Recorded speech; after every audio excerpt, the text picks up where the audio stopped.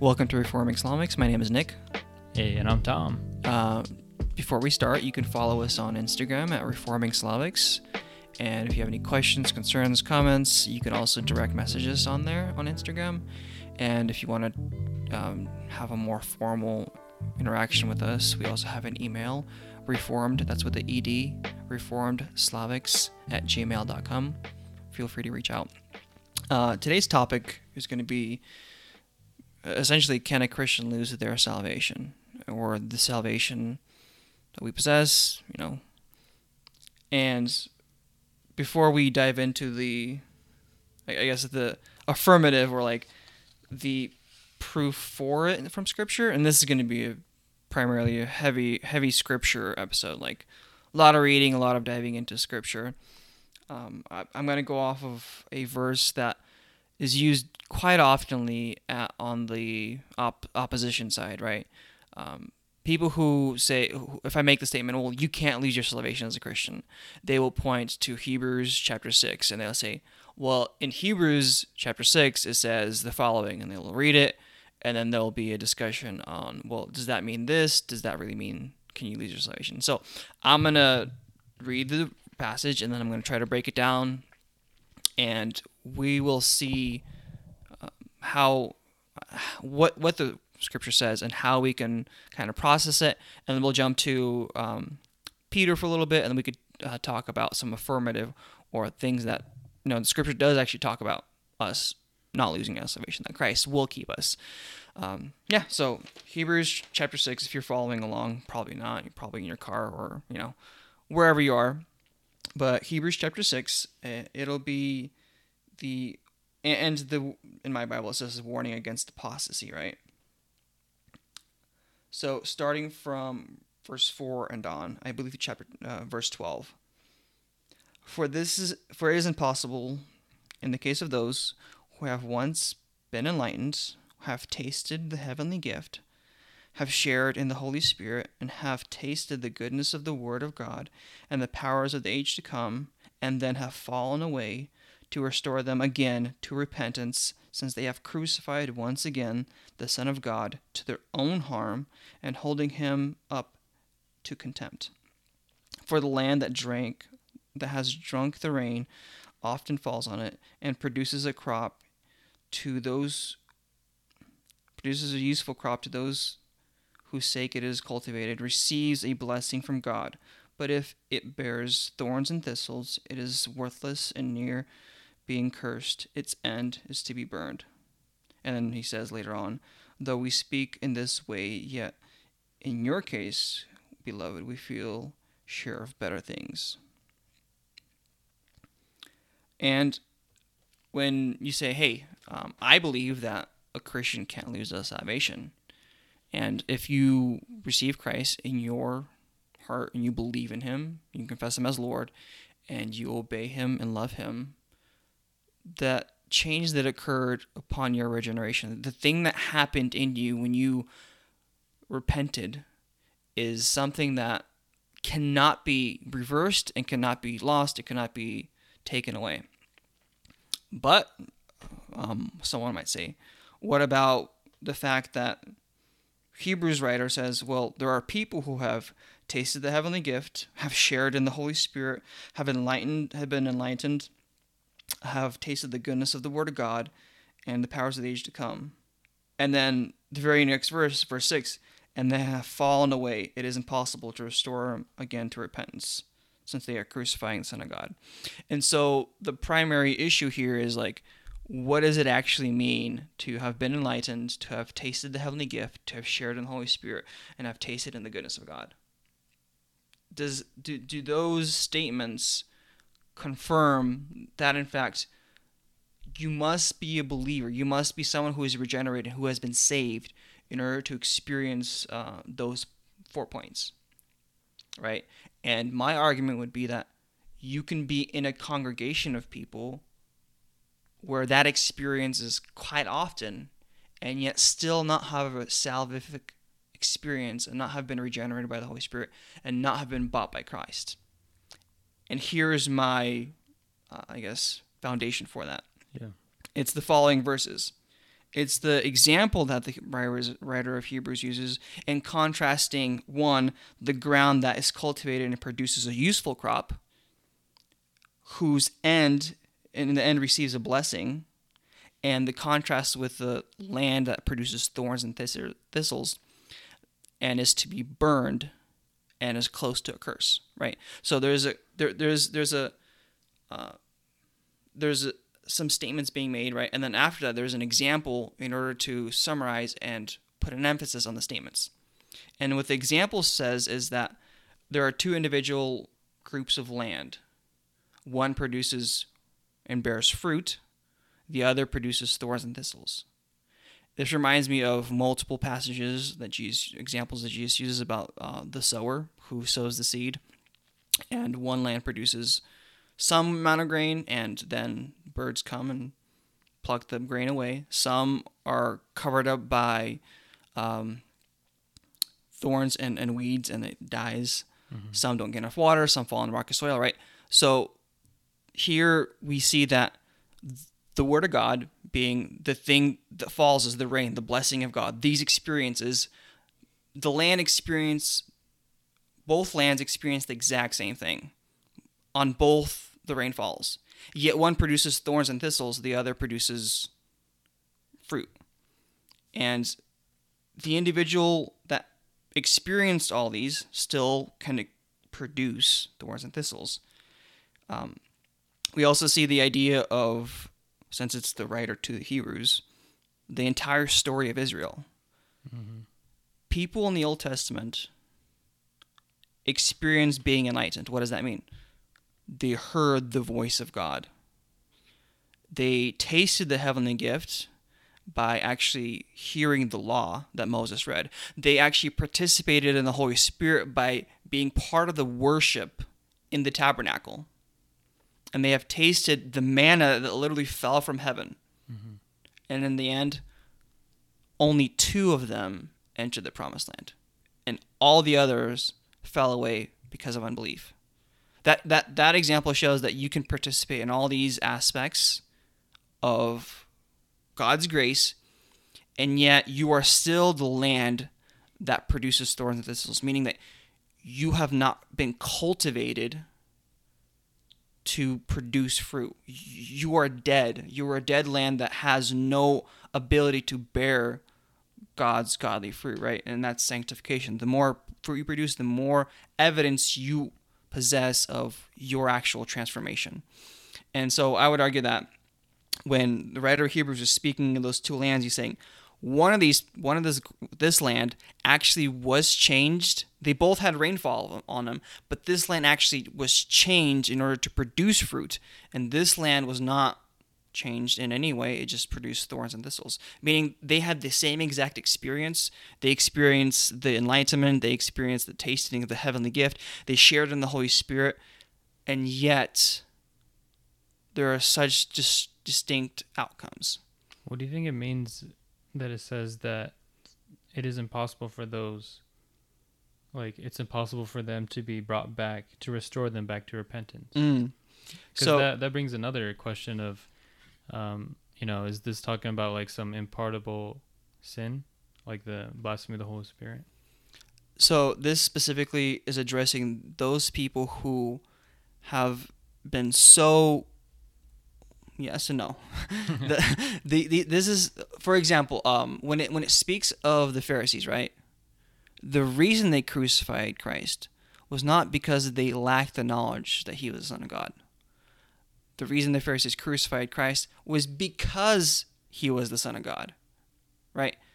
They clearly saw Lazarus rise from the dead, mm-hmm. and that is the moment they decided, this guy has to die. So it wasn't a lack of like ignorance. It wasn't a lack of evidence. There was no ignorance involved. It was them acknowledging that, hey, this is in fact someone who can raise the dead to life, but we have to kill him. Yeah, it says that they saw Lazarus, alive, and then they plotted to kill him. Yeah, and so and so the answer to that would be, the people who experience all these things in the body of believers, all the information, all the experiences that can possibly be there in order to produce in you a desire to love God and to submit to Him have already been there.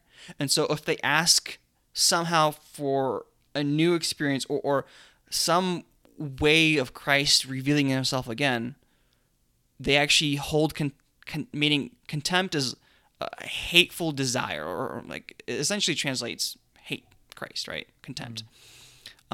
They're actually holding the cross of Christ in contempt and saying that the evidence that was presented through the Holy Spirit, through the reading of the Word, through all the experiences, the actual tasting of the Word of God, is not sufficient for them, and they require more.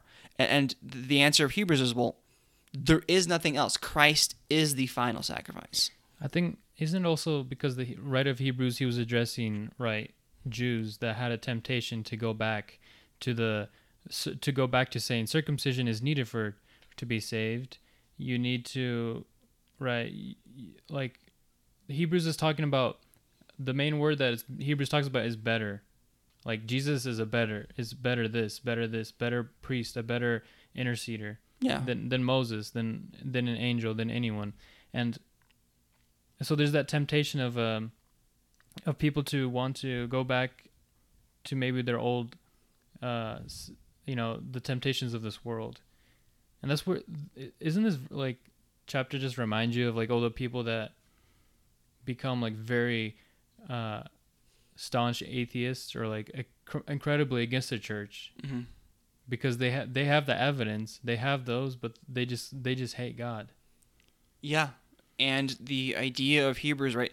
The entire book of Hebrews is on the foundation of the Old Testament. Like, it's written to the Jews who know the law, who read the story or heard the stories of Moses, the wilderness, the tabernacle, the prophets, the kings.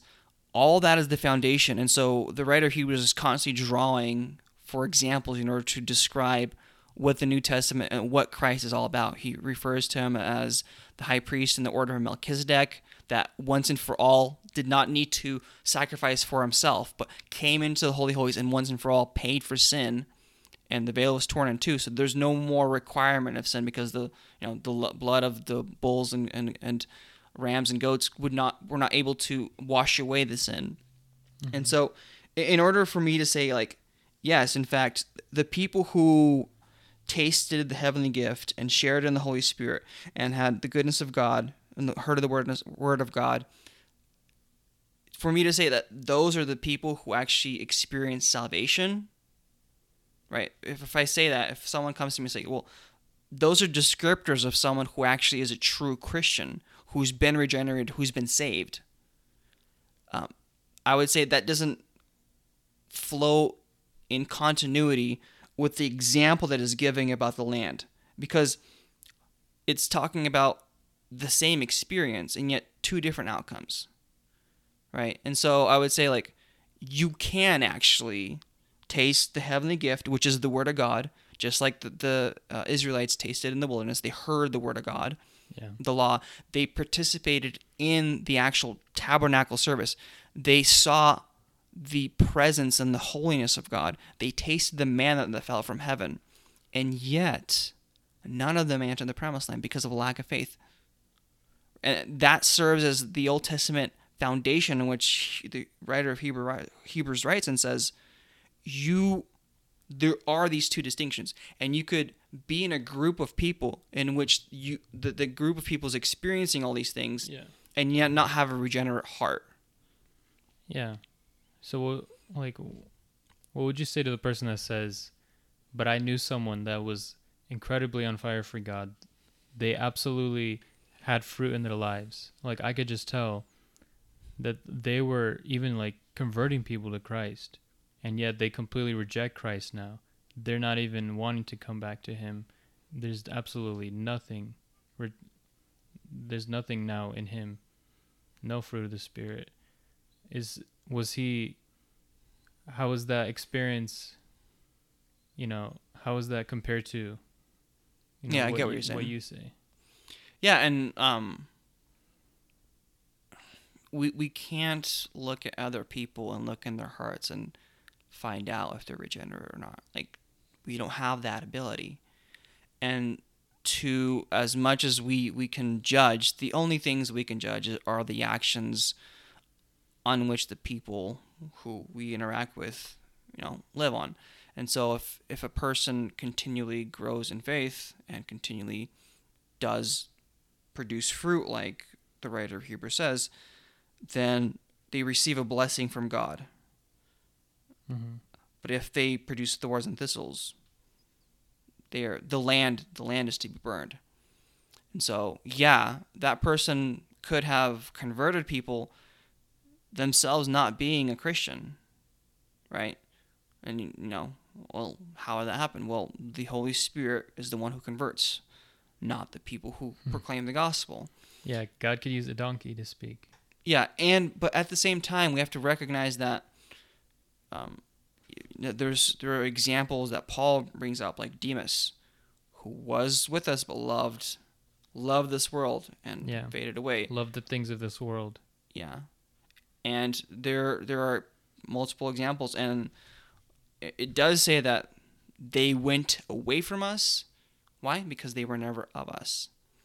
Right, and this brings up another passage that a lot of people come up with is 2 Peter 2:20-22.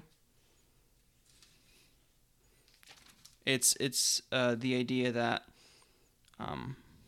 those who went away, or those who departed, those who lived a holy life but then they departed, and people say, like, well, what happened there? Can you actually function as a Christian without being a Christian? It's like, yeah, I mean, look at all the nice Mormons out there.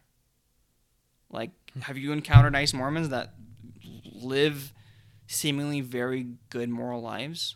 Absolutely. But they have a false Jesus. And so we would say that, hey, like, I can actually read it. Let's find 2 Peter 2:20-22. And this is like the other warning that is given. For if, after they have escaped the defilements of the world through the knowledge of our Lord and Savior Jesus Christ, they are again entangled in them and overcome, and the last day has become worse than the first. And that's kind of what you're talking about, right? Like, someone who escapes the worldly passions becomes a Christian, but then again it gets entangled with sin, and it becomes even worse than they were previously. Yeah. For it would have been better for them to never have known the way of righteousness, than after knowing it, turn from the holy commandment delivered to them. Right? So it seems as though a person, define the word, known the way of righteousness, right? We would say that knowing the way of righteousness is the head knowledge, the actual acknowledgement of it, not the actual change of the heart that is produced. And why do I say that? Because the very following, it says that as a dog returns to his own vomit, and a sow, after washing herself, returns to wallow in the mire, right? The mud, the dirt. The dog still stays a dog, and the pig still remained a pig. There was no actual nature change in those animals. Yeah. And so what Peter's saying here is, he's saying, like, the people who experienced the way of righteousness, what they did is they came and they functioned like they were saved. But there was no actual nature change in them. And so that's why a dog goes back to its vomit, because that's what dogs do. That's the dog's nature. That's why a pig goes back to the mud, because that's the pig's nature. And so those people never actually had the regeneration of the heart in order for them to recognize who Christ is. And that's what the passages are actually talking about. It's the fact that they functioned, and yet their ultimate nature was revealed because they went back to their sin. Yeah, that's why we try to completely make no distinction, is that when you're born again, what happens is you're regenerated. Just like Ezekiel 36 says, I'll pour out my spirit onto you, and I'll cause you to walk in my ways. I'll cause you to walk in my statutes. And I'll write my law upon their hearts. Yeah. He will cause you to want to do these new things.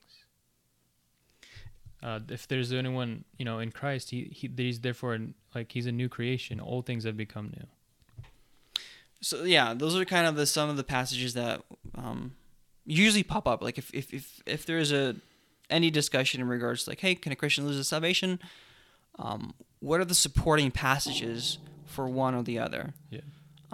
And those are usually the most common that I've experienced that are brought up. Like, hey, Hebrews does say, if they've experienced all these things, you can't bring them back to repentance. That means they lost it.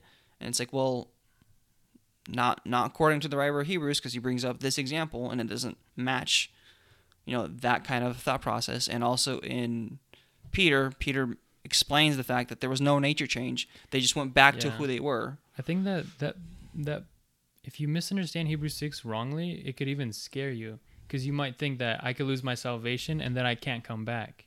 But that's not even what it's talking about. It's talking about a willful rejection that you don't even want to come back. A good evidence, if you want to know if you're saved, is that you have a desire that you want to come back, and also that you actually, if you're actually doubting, a lot of times if you're doubting your salvation, that's actually a good sign that you have it, right? Because someone that's not saved is not worried about that.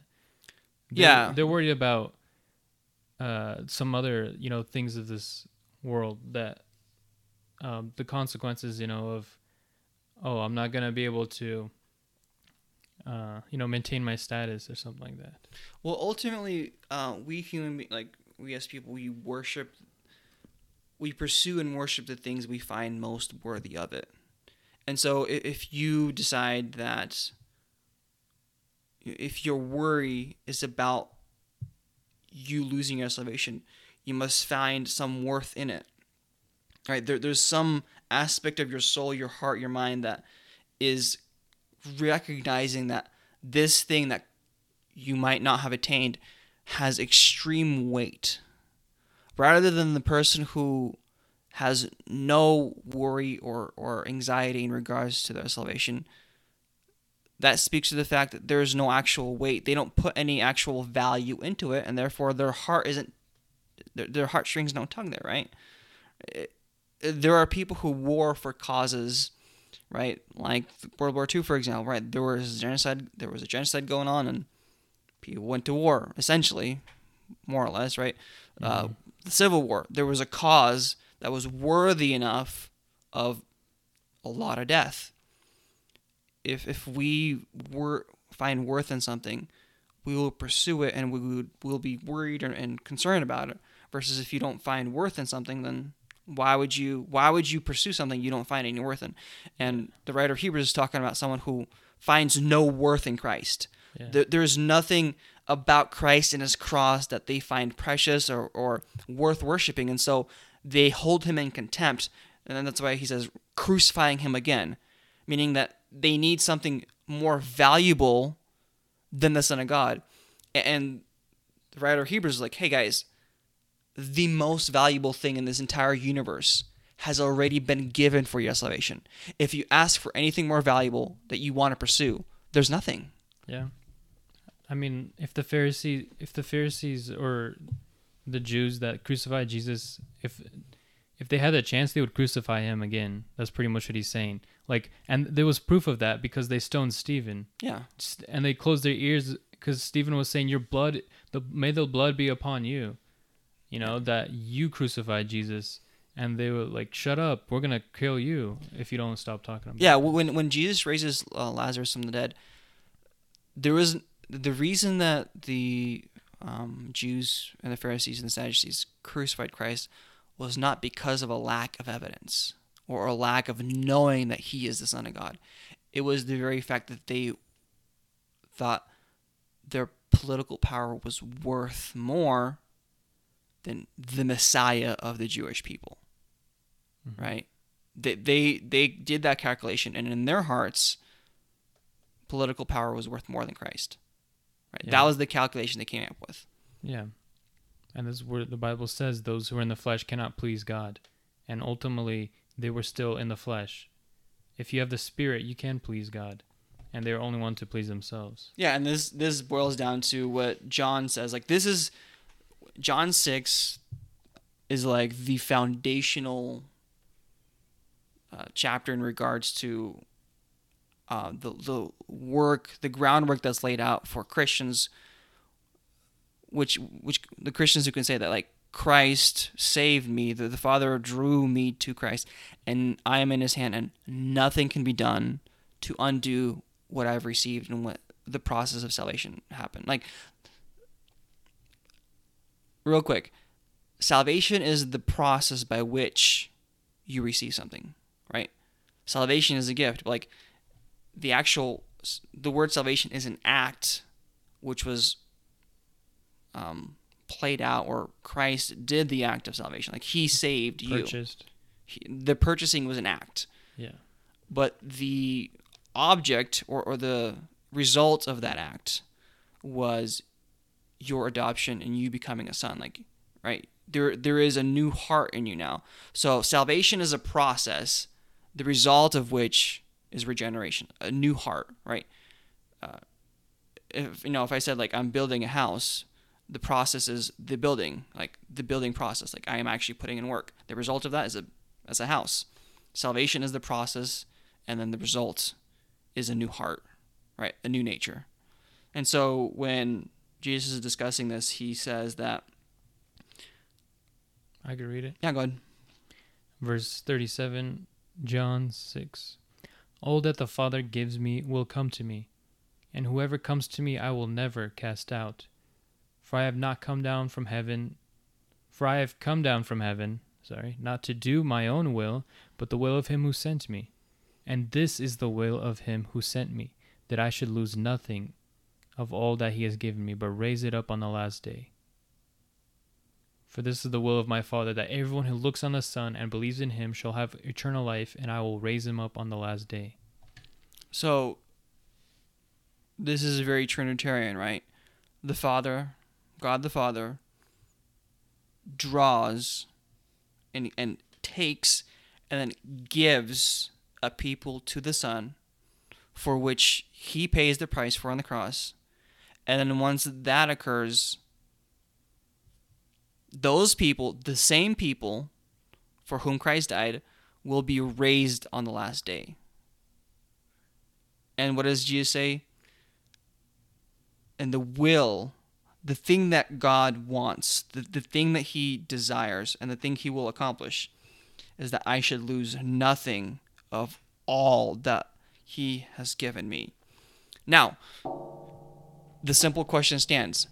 If Jesus says that I, as God, Almighty, all-powerful, all-knowing, will lose nothing that my Father gives me, and will raise it up on the last day,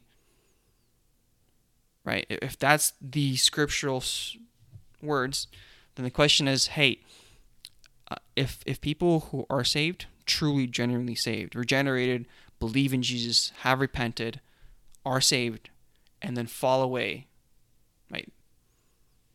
Meaning that they are no longer saved and they're going to hell. Did Jesus fail in the statement that He just made? Is the promise that Jesus is making in John 6, did He fail on that? If someone can truly receive salvation, be given to Christ, and then be lost? Like, the simple answer is like, yeah. Like, Jesus failed in His promise of losing nothing that the Father gives Him. If you can become a Christian and then fall away.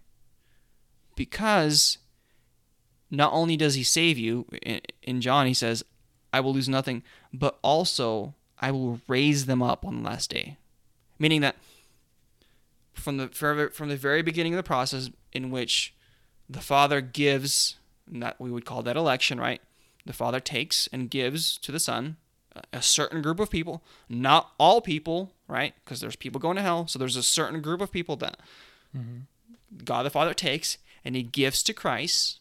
Christ dies and atones for their sin, and then after that, He loses none of them and raises them up in the last day, which, Corinthians chapter 15 talks about, where we are raised and changed in the blink of an eye. Those who are left alive are changed in the blink of an eye, and those who are dead in Christ are raised to new life in a glorified body. Those are the same group of people. There's not minus one of them. All of them end up that way. what would you say if someone said, "Oh, but all the people that God gives to Jesus, or the Father gives to Jesus, are people that He knows in advance, and the end will not fall away"? That's true. That's a true statement right there. What's wrong with that statement? I don't see any. Again, that's what the scripture says. Like, why wouldn't God the Father give to Jesus those who, because Jesus dies for them. So I don't see an issue with that statement. The only issue people see with that statement is like, hey, Jesus is receiving people that the Father gives him, but the Father doesn't give him all the people. He just gives him a certain group of people that he elected. That's the issue that people have. Like, why are there some that are not given to the Son by the Father? He says, the sheep know my voice. Yeah. And then he tells the people that aren't, the Pharisees, he tells them, they don't believe in me because they are not of my fold. They are not my sheep. But yeah, and if you look at if you go verse per verse, like, all that the Father gives to me, whoever comes to me, I will not cast out. Who comes to Jesus? Those who the Father has given. And there's this direct chain of redemption that the writer of the Roman, Paul, right? Paul the apostle writes to the Romans, and he, in chapter 8, toward the end of chapter 8, he uses this, a lot of people coined it like the golden chain of redemption. There is this direct path from election to regeneration. So like election, the call, regeneration, and glorification. There's like this clear and distinct line that you can't really disregard. Like, it's there in Scripture. This is going to be Romans chapter 8, verses 29 and on. For those whom he foreknew, he also predestined, right? God knows them. He elects them to be conformed to the image of his Son, in order that he might be the firstborn among many brothers. Right? So God knows, God elects. Then what does he do? Whom he predestined, he called. He elects, then he sends out the gospel. And he calls those people, and those people accept the gospel, yeah? Yeah, right? And then after that, he calls, he predestines, he also calls. And those who he called, he also justified. And those whom he justified, he also glorified. So, from the very beginning, those whom God foreknew, he will glorify. Mm-hmm. There is no escaping the reality that Jesus has not failed in his promise that he said in John chapter 6. Jesus promised, this is the will. Like, Jesus says, the thing that I came to earth for is this. Not the petty stuff, not the political power stuff, not, dividing inheritances among brothers, but this is my purpose. The essence of my incarnation. This is the will of the Father. Mm-hmm. Is that the ones that he gives me, I will lose none of them. And those that he gives me, I will raise in the last day. So if we establish that footwork in regards to what Jesus says, then we can interpret all the other passages that seem kind of iffy in light of what Jesus said in regards to what he came to do. Yeah. Right? We can harmonize those passages. But a lot of times what happens is we find a passage that can lean one way or the other, and we start developing a theological stronghold in there. And then what happens is we run into a verse, it's like, well, I guess the Bible contradicts itself, and we have these rivalries. No, like, you see what Jesus said, and then you try to harmonize with what he came to do. Because if there is someone who has lost their salvation, Jesus simply failed his promise. He failed the will of the Father. And I don't believe in a God who can fail. I just don't. if he wants and he desires, God will accomplish. Right? God doesn't break a promise. God cannot lie. Yeah, the Father gives certain people to the Son, and then the Son dies for them, and then the Holy Spirit seals them. And it says that the gifts of God are irrevocable. They can't be taken away. Yeah, and you do have examples of people who seemingly believe in Christ, do works and perform, great acts for God, and yet in their own heart of hearts has never been changed. Their heart of stone remains, and all they do is they perform and act it out, and that is revealed through, eventually them departing from the faith. Yeah. 1 John 2:19 says, they went out from us, but they were not of us. If they had been of us, they would have continued with us. But they went out that it might become plain that they all are not of us. Yeah, and this goes back to this idea of corporate Israel. There were a lot of people who participated in the tabernacle who had seen the manna fall and tasted of the manna, who were in the midst of the fire pillar by night and the cloud pillar by day, right? There were people there who did not enter the promised land. They were part of the group of Israel, but they were not the real Israel, the seed of the promise, the people of faith. Yeah, and that's what Hebrews harkens back to. That's why Romans 9 says, not all of Israel are of Israel. Yeah. In other words, there's a remnant. We have been grafted in as Gentiles into Israel. And it's also interesting when you keep on reading Romans 8, you said like verse 29, 30, but if you keep on going to 37. Well, that's like the coronation. Yeah. If you want to read that, that's like the ultimate. Yeah. And it, like throughout all of this, he says, like verse 33, who shall bring any charge against God's elect? It is God who justifies. Who is to condemn? Christ Jesus is the one who died. More than that, he was raised, who is the right hand of God, who is interceding for us.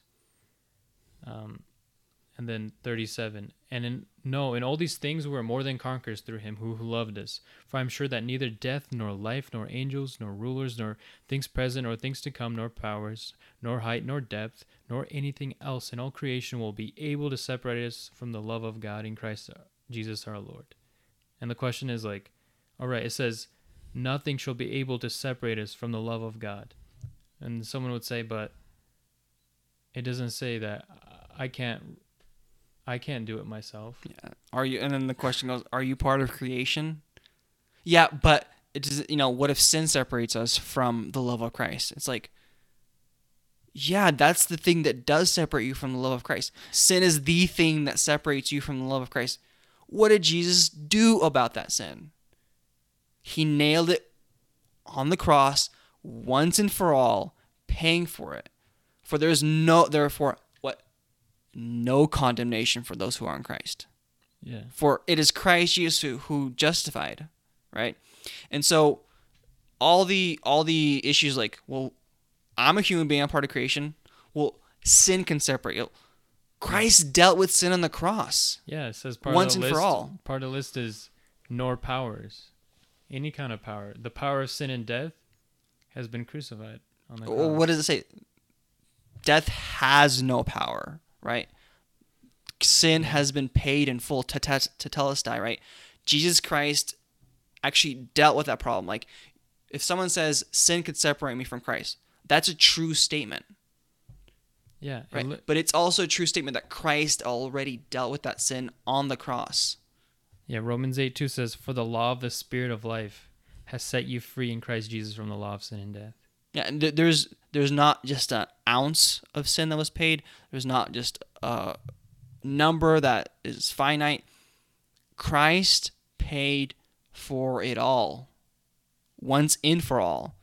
Right? We don't re-crucify. That's why the writer of Hebrews says there's no sacrifice left for these people, because Christ did it once and for all. There's no more opportunity for sin to be paid for because it has been dealt with. The wrath of God has in fact been satisfied on the behalf of those who believe in Jesus. Yeah. So can you separate you from the love of Christ? No, you're part of creation. Can sin separate you from love of Christ? Yes. But he already dealt with that sin. That was the thing that was separating you. And those who are in Christ have no condemnation. Yeah. And those, so what would you say why does God give us like warning passages then? You know, I mean, why would he say like, why would he give us warnings? Warning for apostasy? Yeah. Well, that's what, like, that was the title that was above. I think it was the end of chapter 5 and throughout chapter 6 of Hebrews.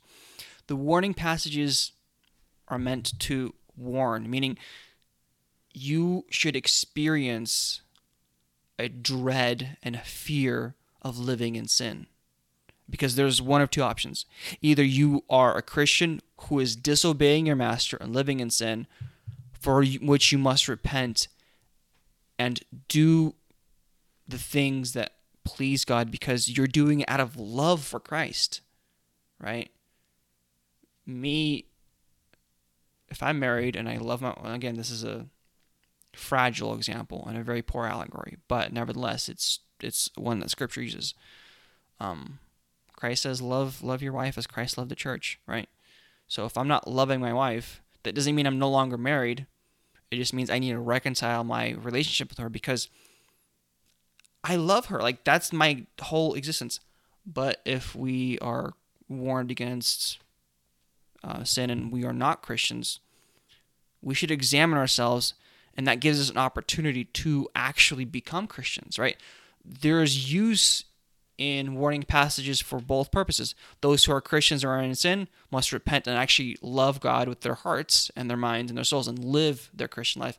And those who are in the camp of Christianity, who are tasting the heavenly gifts, who are experiencing something, right, and the Holy Spirit is moving, like, those people should acknowledge that they still have sin in their life and they should become Christians, right? Because the danger is that you will experience all these things and your conclusion will be, well, there's more worth in this world than there's worth in Christ. Yeah. I think one of the greatest examples to the point that we can't tell if someone is, we shouldn't ultimately judge someone's heart before God, right? We could make broad assumptions, right? We could look at their fruit, but we can't ultimately decide or look into their heart and say that person is not saved. Oh, that person drinks, that person smokes. Like, what if they're just struggling with that? But ultimately, a great example is like Judas, right? All the disciples were around the table, and Jesus says, one of you will betray me. And they all look at each other, and they're like, wait, is it me? Is it me? And this was Judas that they spent, 3.5 years with. This is someone that they were with every single day. And that just goes to show that someone, like, back to the example, or back to the experience part where people say, I've been with this brother for years and years. And there were so many signs. Like, Judas was with all the disciples as they were going around evangelizing, doing, casting out demons, doing like miracles. Who knows what Judas felt or experienced of the Holy Spirit. But obviously he was not feel the Holy Spirit regenerate him. Yeah, he was literally in the presence of the Son of God. And what we often forget is that same night Peter denied Christ 3 times. Mm-hmm. Right? And yet was restored. Why? Because Jesus is the answer to your sin. You separate yourself from God through your sin. But Christ actually did something on the cross. Yeah. There was an actual, he actually saved you. He didn't make your salvation potential. He didn't make your salvation available. He saved you. Yeah, he says, I will raise them up on the last day. It's a assurance that cannot be thwarted. Like, there's no questions about it. Yeah. There's a certainty for it. Yeah, I know.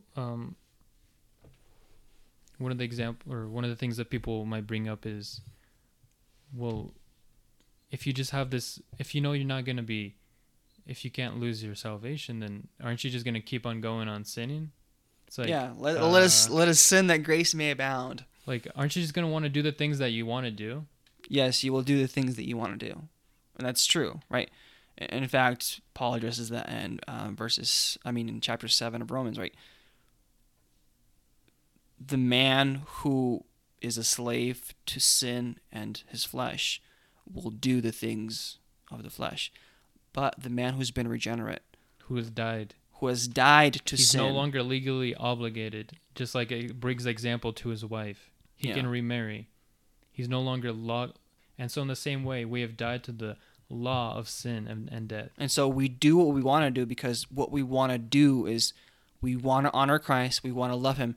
We want to repent of when we disobey him, and we want to live a life that honors and glorifies him every single time we recognize that there is something that we must be crucified, right? And that's a process which is called sanctification. We constantly grow in obeying that. But yeah, once you get regenerated and you're saved, you do what you want because what you want to do is to please Christ ultimately.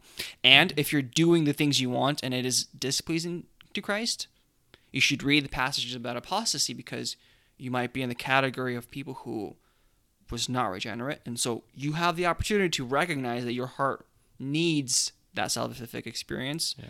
Or if you're a Christian, quit faking. Be a real Christian, you know? Those are the kind of two outcomes that I see. Yeah. Man, I forgot what I was going to say. Sorry. No, something about so the people that don't know Christ, right? Or here it is. I almost have it. Almost. Oh, yeah, right. So if you believe that, right, all Christians believe that you are saved by faith through grace. It is so you can't boast, right? But ultimately, if you lose your salvation, then what do you have to do to gain it back? Ultimately, aren't you working something? Aren't you working for something if you can gain it back? Yeah, there is in the Slavic community. I've experienced this weird accusation that the doctrine of, for lack of a better term, eternal security, is a Roman Catholic idea. That is, the Roman Catholics that believe or have established this idea that once saved, you're always saved, right? And I find that very odd because that's completely not true. Because in the Roman Catholic tradition, you have the ability to easily lose your salvation through small sins, and a mortal sin completely loses it. Yeah. And the way you work back is through penance, meaning you go and you drink of the cup and you eat of the bread, you say prayers, you pray to the saints, and you can't really earn it back. And so what happens once you die? You go to purgatory and you spend an X amount of years in this place where you're kind of tormented to finish paying to complete the sanctification process and to finish paying for your sin, and then you go to heaven. And the Reformed Protestant view is like, Christ accomplished it all, right? Yeah. It was in fact finished. And so it's really difficult to say that, you know, there's something that I can do after Christ has paid for my sin. There's something worth of as much value as Christ that I can accomplish. It is a very poor view of who Christ really was. Because if we believe that Christ is the most priceless, like if you wanted to put a price on who Christ was and what accomplished, like you could take all the things in this universe and it would be a drop on it'd be not even a red cent, 1 red cent in comparison to the infinite worth of who Christ is. And so, newsflash, everything you do is part of that, not even 1 red cent. Like everything you try to accomplish, anything you try to earn will not fulfill. And earning means, I'm going to repent. Earning means, I'm not going to sin. It's like after you murdered someone, it's like, well, I'm going to stop murdering now, and that's going to pay somehow for the actions that I accomplished. Yeah. So why should we ask for forgiveness if we're already forgiven from all of our future sins? Well, that's like saying, why should I eat a burger if I know what it tastes like? Right? You've eaten burger before. Does that give you energy and strength and the necessary nutrients to survive? No, like you actually have to eat the burger Yeah. every day. Well, I don't know how much nutrients a burger gives. I like burgers, but my whole point, pig broccoli, right?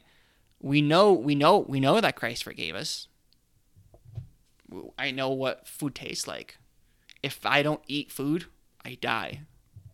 And so if I don't experience his redemption and repent for my sin and pursue him and follow him every day, my soul will shrivel up and die. I need him.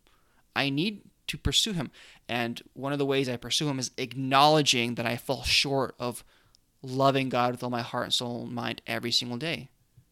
Right? Mm-hmm. And so my acknowledgement brings me closer in our relationship with him so I can pursue him further and know him deeper and love him more.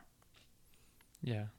So ultimately, asking for forgiveness, it humbles us and it reminds us that we are daily dependent on him.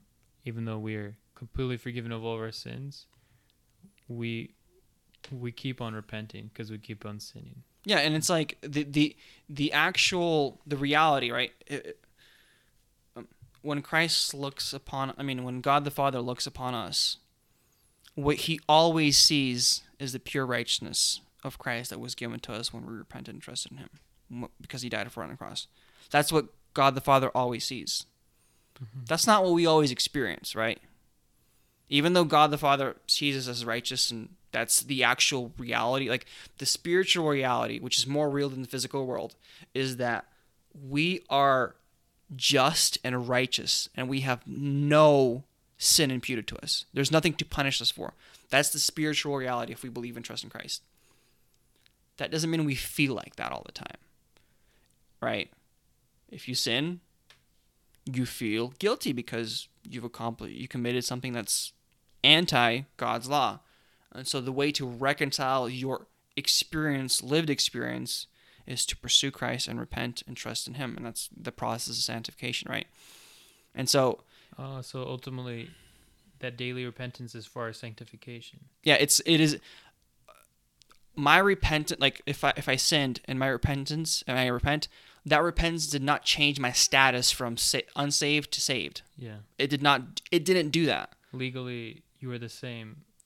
If you were like before a court of law, you're legally the same. Yeah, that's like saying that God the Father adopted me into his family, and as soon as I committed something inappropriate or wrong, he disavowed me, and then he adopted me again, and disavowed me, and adopted me again. No. Right? That doesn't work. He chastises every child that belongs to him, that he brings in. He punishes every son, right, that he loves. Disciplines. Yeah. He disciplines. Well, chastise. You said punish. Yes, disciplines. Punish it. Well, you know where it could go. Semantics. Like, I understand. It's not eternal punishment. Yes, and so yeah. Yeah, like a son. A son is he still has to go back to the father to be reconciled, but the father will still love him. Ultimately, the son is actually losing out on the blessings of the father in an experiential sense. He's still the son, but he's distant from the father. The father's like, he's right there. Just a caveat. Yeah. If we're gonna go to father-son examples, the parable of the lost son does not talk about this. It talks about something else. Yeah. The whole point of the parable of the lost, the son, right, is for the Jews to recognize that they are in fact the older brother. And anyways, I'm just that's that. There's always analogies of fathers and sons that you can find in Scripture that's not always have the same point. That is talking about an actual lost person coming to Christ, because it says, "I once was lost, but now I'm found." That's what the son says. Yeah.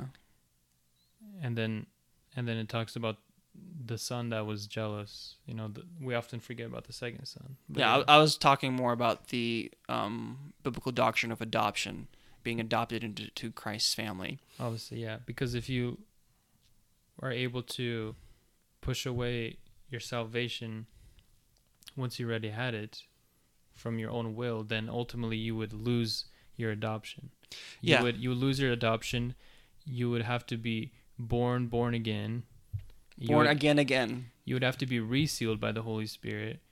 You would have to be grafted back in to Christ. Yeah, and you just see the reality of it even in the modern day, right? The average American, I think, is baptized like 2.7 or 2.1 times, something like that, 2.5 times in their lifetime. It's like, that's the process of not realizing that, if you were really his son, you would have pursued Christ and you would have lived a holy life. And if you weren't, repent and trust in him. One thing I was going to mention was that, now it flew out of my head. Yeah. So how about them Lakers? I don't watch basketball. Man, what was I going to say? Oh, right. This ultimately boils down to what you believe in regards to what you attribute to your salvation. Whether it is God who completes and fully saves you, and it's an act of Christ on the cross. Oh, and if it's the Spirit that's saving you. Yeah, or if there is some involvement of your own will to contribute somehow to the whole salvation process, right? Like, did you contribute perhaps your acknowledgement, perhaps your mental assent, perhaps your even recognition, or were you in fact dead at the bottom of the sea, and then Christ picked you up, he resurrected you as a corpse, and breathed life into your lungs, right? There was nothing of your decision, will making. There was nothing of your contribution, right? And once you laid those things in perspective, it's like, well, of course I can't do anything to regain my salvation, because my salvation was not gained by any of those things to begin with.